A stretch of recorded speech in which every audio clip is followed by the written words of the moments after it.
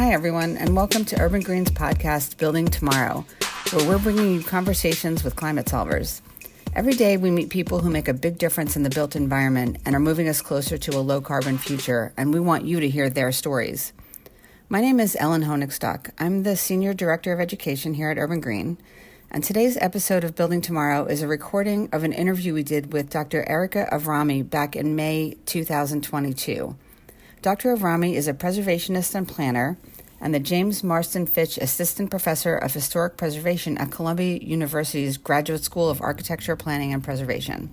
We came to Dr. Avrami after reading her paper called Energy and Historic Buildings Toward Evidence-Based Policy Reform, which examines the implications of a changing legislative landscape on historic preservation in New York City, which is right up our alley. We had always wanted a podcast, so we recorded this episode as an experiment. Now I'm so happy to include it in our actual podcast feed. The hosts are Nate Rogers, a senior associate at Buyer Blinder Bell, and Kate Regev, who is now a project manager at Zubatkin Owner Representation. I hope you enjoy this episode. Hi, I'm Nate Rogers. I'm a senior associate at Buyer Blinder Bell, which is an architecture, preservation, and planning firm headquartered here in New York City. And I sit in the higher education and cultural studio. And I'm particularly interested in the relationship of new architecture with old architecture and historic preservation and its relationship with sustainability.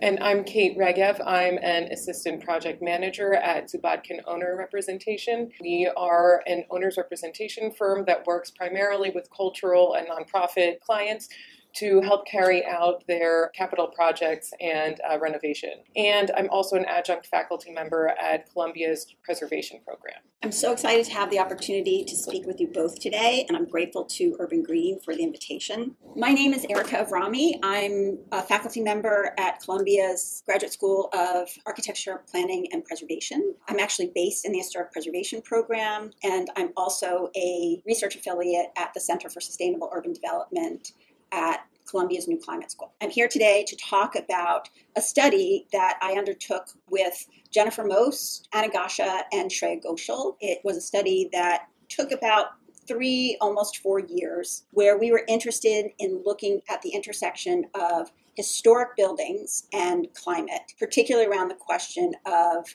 energy consumption and greenhouse gas emissions. And we looked first at questions of policy. For a long time, there have been exemptions of historic buildings from energy codes. There have also been this longstanding rhetoric about historic buildings being greener because they're older. And we really wanted to interrogate that, to understand the origins of that, and then to also get to its implications today. Since the 1970s, we've seen these exemptions. Now, decades later, in the context of New York City, we have the Climate Mobilization Act, which essentially is regulating greenhouse gases and does not afford exemptions for historic buildings. So we really wanted to understand what this changing policy landscape over essentially half a century created and what that means not only for historic buildings, but for existing buildings writ large. So to start us off, of course, Erica, thank you so much for joining us. Nate and I are really excited to delve into kind of the substance of your paper. We wanted to talk a little bit about your study, which you did with Jennifer Most, Anna Gasha, and Shreya Ghoshal, and how it delves into the relationship between historic buildings and the policy landscape, and specifically when it comes to energy use and greenhouse gas emissions. At first glance, this sounds very niche, but why is it important for professionals working in the built environment to pay attention to this? Why is this relevant to our work? Terrific way to start. Even though I'm a preservationist, I want to take a step back and say that so much of the challenge we face today with regard to climate change is about decarbonizing and adapting existing buildings. The impetus behind this work was to understand the way in which preservation and preservationists play a role in decarbonizing and adapting the existing built environment. So much of where we focus education, because I'm a professor, that's the perspective I have, is on new design and new construction. And how do we design greener buildings? How do we design net zero buildings? But the real complicating factor are existing buildings. They're already here. They are inhabited. people have ascribed value to them. They have place attachment. And so the existing built environment is really the more difficult challenge. We know through all sorts of newer studies that there's also a lot of embodied carbon that's bound up in existing buildings. We embarked on this because of that concern for existing buildings, which really needs to span all professions. As preservationists, we felt that we could bring an informative lens to the question. If you have all of these professions that are much more focused on learning about new design and new construction, you have at the other end of the spectrum this group of historic preservationists who are really focused on those questions of value and importance of materials and original construction and the values that people associate with a place because of what happened there or who lived there or even who designed it. But that lens really helps us understand, again, this larger question of place attachment. But it also provides a way of looking at the question of decarbonizing and adapting existing buildings, because you have to figure out the community aspect, you have to figure out the economics aspect, and you also have to be very familiar with all of those materials, all of those historic systems, all of those ways in which transition happens in buildings over very long life cycles. And that's really what we do in preservation. We're about extending building life cycles indefinitely through this act of designating and listing buildings and then constantly restoring, renovating, rehabilitating. What our hope was initially in this was getting to that place where we understood how preservation can take an active role in decarbonizing the existing built environment and what we can learn from that enterprise.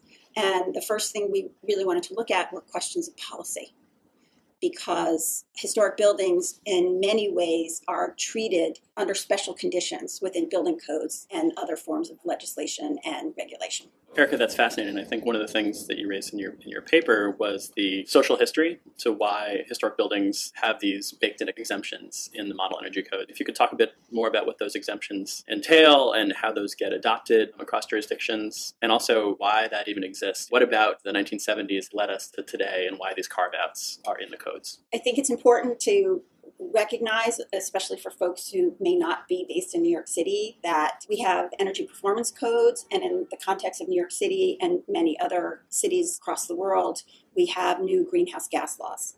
And the energy performance codes here in the United States emerged in the 1970s as a result of the oil crisis and are focused on reducing energy consumption, making buildings more energy efficient.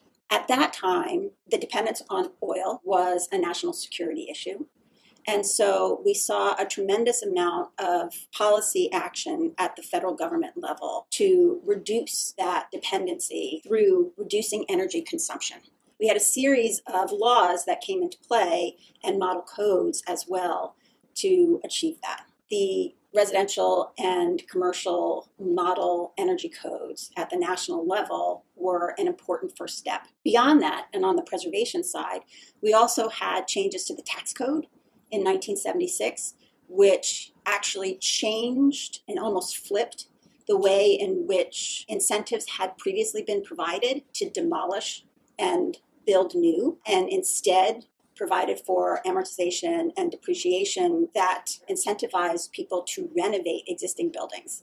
And that was behind this idea that those existing buildings contained a tremendous amount of embodied energy. And by avoiding demolition, you were avoiding energy expenditure. The historic preservation community was actually very active in that. There were studies that were done in the late 1960s and 1970s that started to create the baseline information for the embodied energy of building materials. And then the preservation community, through the Advisory Council on Historic Preservation, looked at how that translated to existing buildings. In addition, there were a series of operating energy studies looking at how existing buildings were performing in terms of energy consumption through heating, electrification, cooking, etc. All of that conspired to make energy conservation an important federal investment. And so those model codes got established. There were also weatherization programs that got established to help reduce the operating energy consumption. There were also additional tax credits that came into play for the rehabilitation of existing older buildings, plus these add-ons for historic buildings. All of that created this foundation for valorizing existing buildings, but especially historic buildings. What ended up happening, though, was that there were concerns and some small studies that looked at how energy retrofits and weatherization might, in fact, change buildings and potentially impact the historic fabric of buildings that were recognized as important to preserve. One of the interesting ways that was characterized was that buildings have to perform to different standards. They have different performance attributes. It has to perform safely so that people have egress in a fire. We have to have accessibility for people with disabilities. All of these are different performance standards that have been applied to buildings over time. And the argument was made that this concept of heritage is a performance attribute. In order to perform as heritage, it was important to retain as much original fabric as possible. At least that was the thought at that time. And so weighing energy against performance as heritage trumped energy, in part because we didn't have as many historic buildings. We hadn't listed and designated as many buildings at that time. The National Historic Preservation Act had only been in place since 1966. The lists were not quite as long yet, and we weren't protecting as many buildings in the built environment. That idea of exempting historic buildings from energy code compliance actually got baked into the ASHRAE and IECC model codes for residential and commercial buildings at the national level. And that trickled down to the state level and then again down to the municipal level. The criteria to be considered historic in these model codes, maybe if you could talk a bit more about that, it's a pretty big umbrella, right? Right. It basically means anything that is recognized as being eligible or listed on the National Register. And the National Register, it talks about there's 90,000 properties, but that includes vast historic districts. So really we're talking about over 1 million resources, potentially buildings in some cases, not all of them are buildings for sure. We need to understand that that is critical, and part of what we did in the context of New York City in this study was we wanted to understand what that meant in New York City. A lot of the focus is on municipal level historic buildings that are designated by the Landmarks Preservation Commission, and we wanted to understand National Register, which is a slightly different process and fewer barriers to getting on the National Register. And so we looked at the number of properties, but that really doesn't help us understand energy. So we realized that we needed to look at historic space as built area, right? Because that's how we deal with energy and that, BTU per square foot. And so we began to spatialize historic space across the city and realized that even though generally most major metropolitan cities in the U.S., according to the National Trust, has about 4% of designated properties. When we looked at National Register and we looked at New York City, we realized that those numbers were quite high through the built area lens. About 16% of the city's built area, square footage, is National Register eligible or listed, meaning it is potentially waived from the energy code. Almost a third, 32% of Manhattan's built square footage is National Register eligible or listed, which means that it is exempt from energy code potentially. And there's very few barriers to getting those waivers and those exemptions. Essentially, in the context of New York City, you just need to prove that your property is on the National Register. And we were shocked by that. I'm so grateful, and another shout out to my co-researchers, Jennifer Most, Anna Gasha, and Shreya Ghoshal, for their collaborative effort in this research, and especially Jennifer Most, who really did all of the geospatial analysis to allow us to understand that at the square footage level, which gives us an entirely different lens and really ups the idea of dealing with energy efficiency and decarbonization from the building level to a more systemic level. So much of our work is case by case, right? What do we need to do in this building to reduce energy, do energy conversion, decarbonize, go to all electric pathways? But the fact of the matter is when you look across the city's built landscape, you get a very different picture at a systemic level. And that really kind of shocked us. Well, and so let's take a step back. You use New York City as a case study. What about New York City makes it relevant for the rest of the country? Why did you select New York City? Was it because there was a lot of data that was available about it? Was it because it's at the forefront of building codes? I guess, what was the reason why you chose New York City, and how is it pertinent for a broader nationwide study?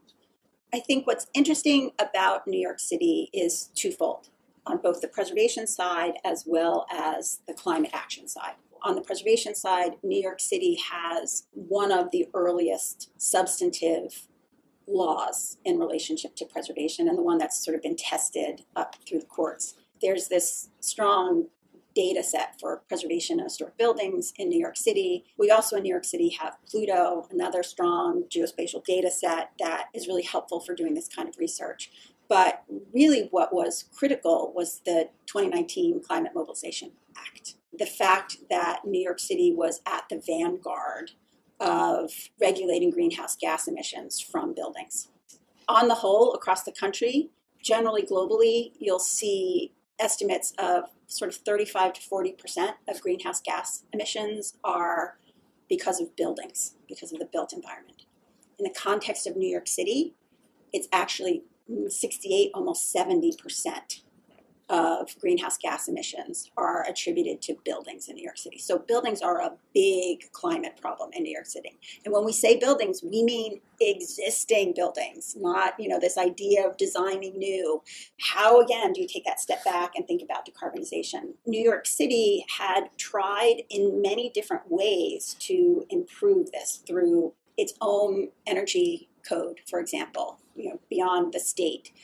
And the fact that actually more than 10 years ago, New York City stopped affording waivers for New York City landmarks when it came to energy, the city energy code. But it was not able to exempt the National Register buildings. So New York City, in that moment of climate and preservation intersection, was trying to close a loophole. But again, when we really looked at the square footage, that really affected, less than 1% of the properties in the city, because so many properties are on both the National Register and listed as New York City landmarks. So closing that loophole, it really didn't matter because the loophole was way too big. Right.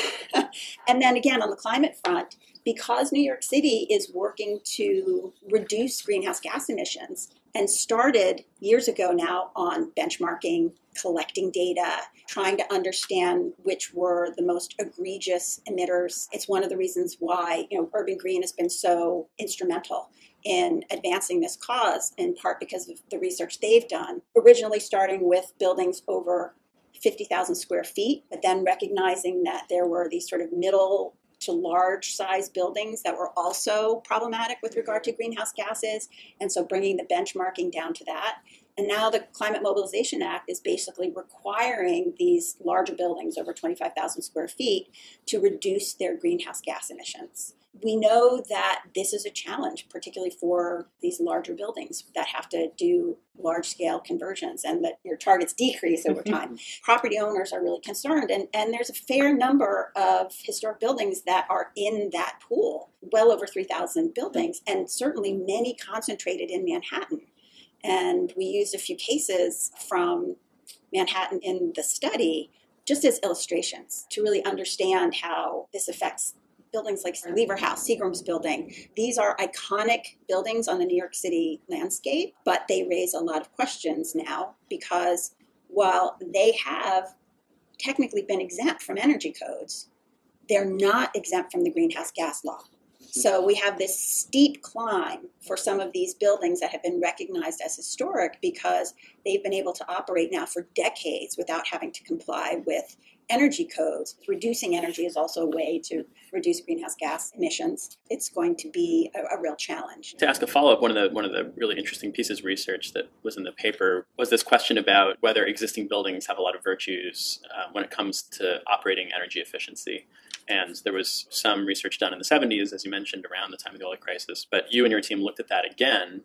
Maybe you could talk a bit more about that, in particular relation to the idea that relative to the popular consciousness of a historic building, the lines between historic buildings and existing buildings are getting blurrier because of this rolling 50-year clock for eligibility for National Register qualifications. we're now talking about buildings from the 1960s, the 1970s that can now be considered historic for the purposes of these energy model code carve-outs? That's a really important question, and I think we need to step back and talk a little bit about the rhetoric we hear around older buildings. Mm-hmm. In the late 70s, the National Trust had this fabulous poster and this kind of catch-all phrase of the greenest building is the one already built. And again, at that time, this idea of both embodied energy and operating energy was vested in reducing our reliance on oil. And so by saving and revitalizing buildings, we were essentially trying to secure the nation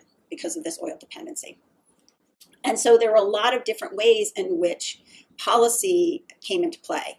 Through the Housing and Community Development Act in 1974, if I remember correctly, they were trying to, again, focus resources, I should say, on revitalizing historic urban cores or older urban cores in the country. Through that tax code, it was about incentivizing the reuse of older buildings. The idea of the older building is greener sort of was based on this embodied energy concept and aggregated across larger landscapes like urban cores. But it also was based on this idea that somehow older buildings perform better from an energy perspective, so consume less energy per square foot than newer buildings. And if you think about the 1970s, we're shifting into postmodern era. We've seen this critical divorce between architectural design and context, environmental context, right? Because we've now mechanized building systems to the point where it doesn't matter if it's hot and it doesn't matter which way you orient the building, and it doesn't matter your cycles of rain or et cetera with regard to heating and cooling. You can totally control that through your building systems. That divorce meant for this huge shift in the amount of energy buildings consumed. And so in the 1970s, the estimate was that buildings were consuming actually about 50% of the energy needed by the nation in the US. About 35% was operating energy and about 15% embodied energy, estimated at that time. So those two things, embodied and operating, became really important. And so the idea that the older buildings had this embodied energy seemed clear. We didn't yet know its significance across the life cycle of a building. Sure. Now we know that embodied energy tends to be a much smaller percentage than operating energy when we're looking at this through a life cycle assessment. But on the operating energy side, there were a series of studies, a lot of them sponsored by the government, by the federal government, as well as manufacturers and others, to really look at how buildings were performing. Or were there typologies of buildings that were performing better?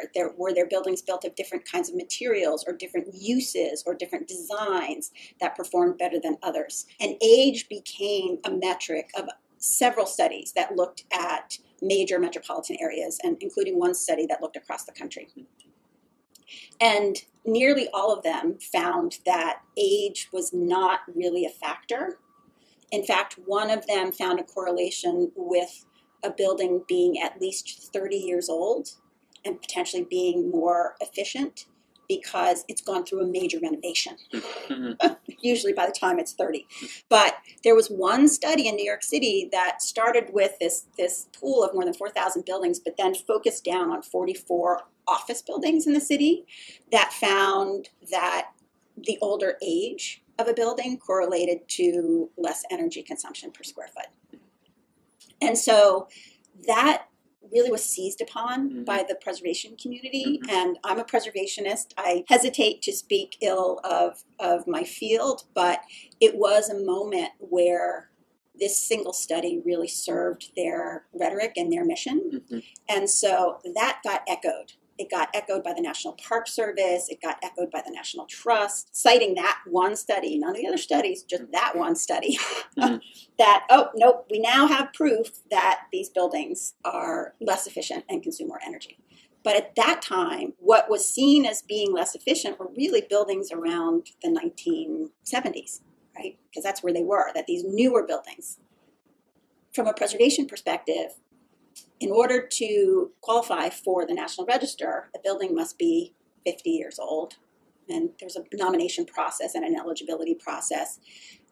But we're now looking at historic buildings that were built in the 1970s. And so this idea of age as being a way of determining whether a building is more energy efficient or not is really problematic. And we actually ran a test of that in the study by looking at a number of historic buildings in New York City and looking at energy consumption data from the benchmarking to try and test that, and found, nope, there was really no difference between historic buildings and non-historic buildings. We didn't see a correlation to age. We need to step away from this rhetoric of the older building is always the greenest building. And we need to be thinking instead about understanding buildings over life cycles. And that's where this question of embodied energy, I think, is becoming increasingly complicated, because we tend to look at initial embodied energy. I mentioned before there were these studies that happened in the late 60s and early 70s that established baselines for the amount of embodied energy, what we might refer to as embodied carbon today, in building materials. And so that allows us to calculate what it would cost to replace an existing building with a new building, right? By using that embodied energy information and saying, okay, we have this existing building, it's got this much brick and this many windows, et cetera, et cetera. If we were to replace it, this is how much embodied energy it would require. There have been studies on avoided impacts and how long it takes to then really get to a point where it makes sense to replace a building. All of that's based on replacement value and on these initial embodied energy calculations. What we're seeing now are more and more studies on recurrent embodied energy. And that's essentially when you're looking across the life cycle of a building, you've got this initial embodied energy to construct it, right? And that's kind of invested, done. Can't really get that back. It's a sunk cost in economic terms. And then you have operating energy that just keeps increasing. But over the life cycle of the building, you replace your roof, you do repairs, you make an addition, you replace the floor, you repaint, you might need to replace the glazing. All of that incurs additional embodied energy over the life cycle. And even if you're doing an energy retrofit where you're changing out the mechanical system, let's say, a different furnace, or you're putting in a heat pump, all of that incurs additional embodied energy as well from the production of that equipment.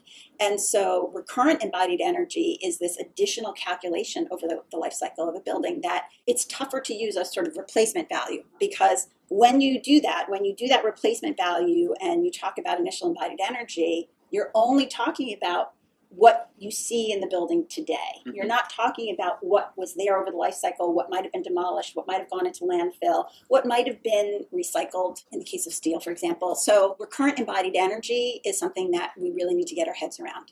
Preservationists are in a good position to inform that process because we, again, are always thinking about how buildings are evolving over time. We're thinking, what change was made? And we're the ones that are often called in for these older existing buildings to think about, how do we retrofit? How do we change this? That calculation, though, is really complicated, right? It means that we've got to be tracking change over time to a building.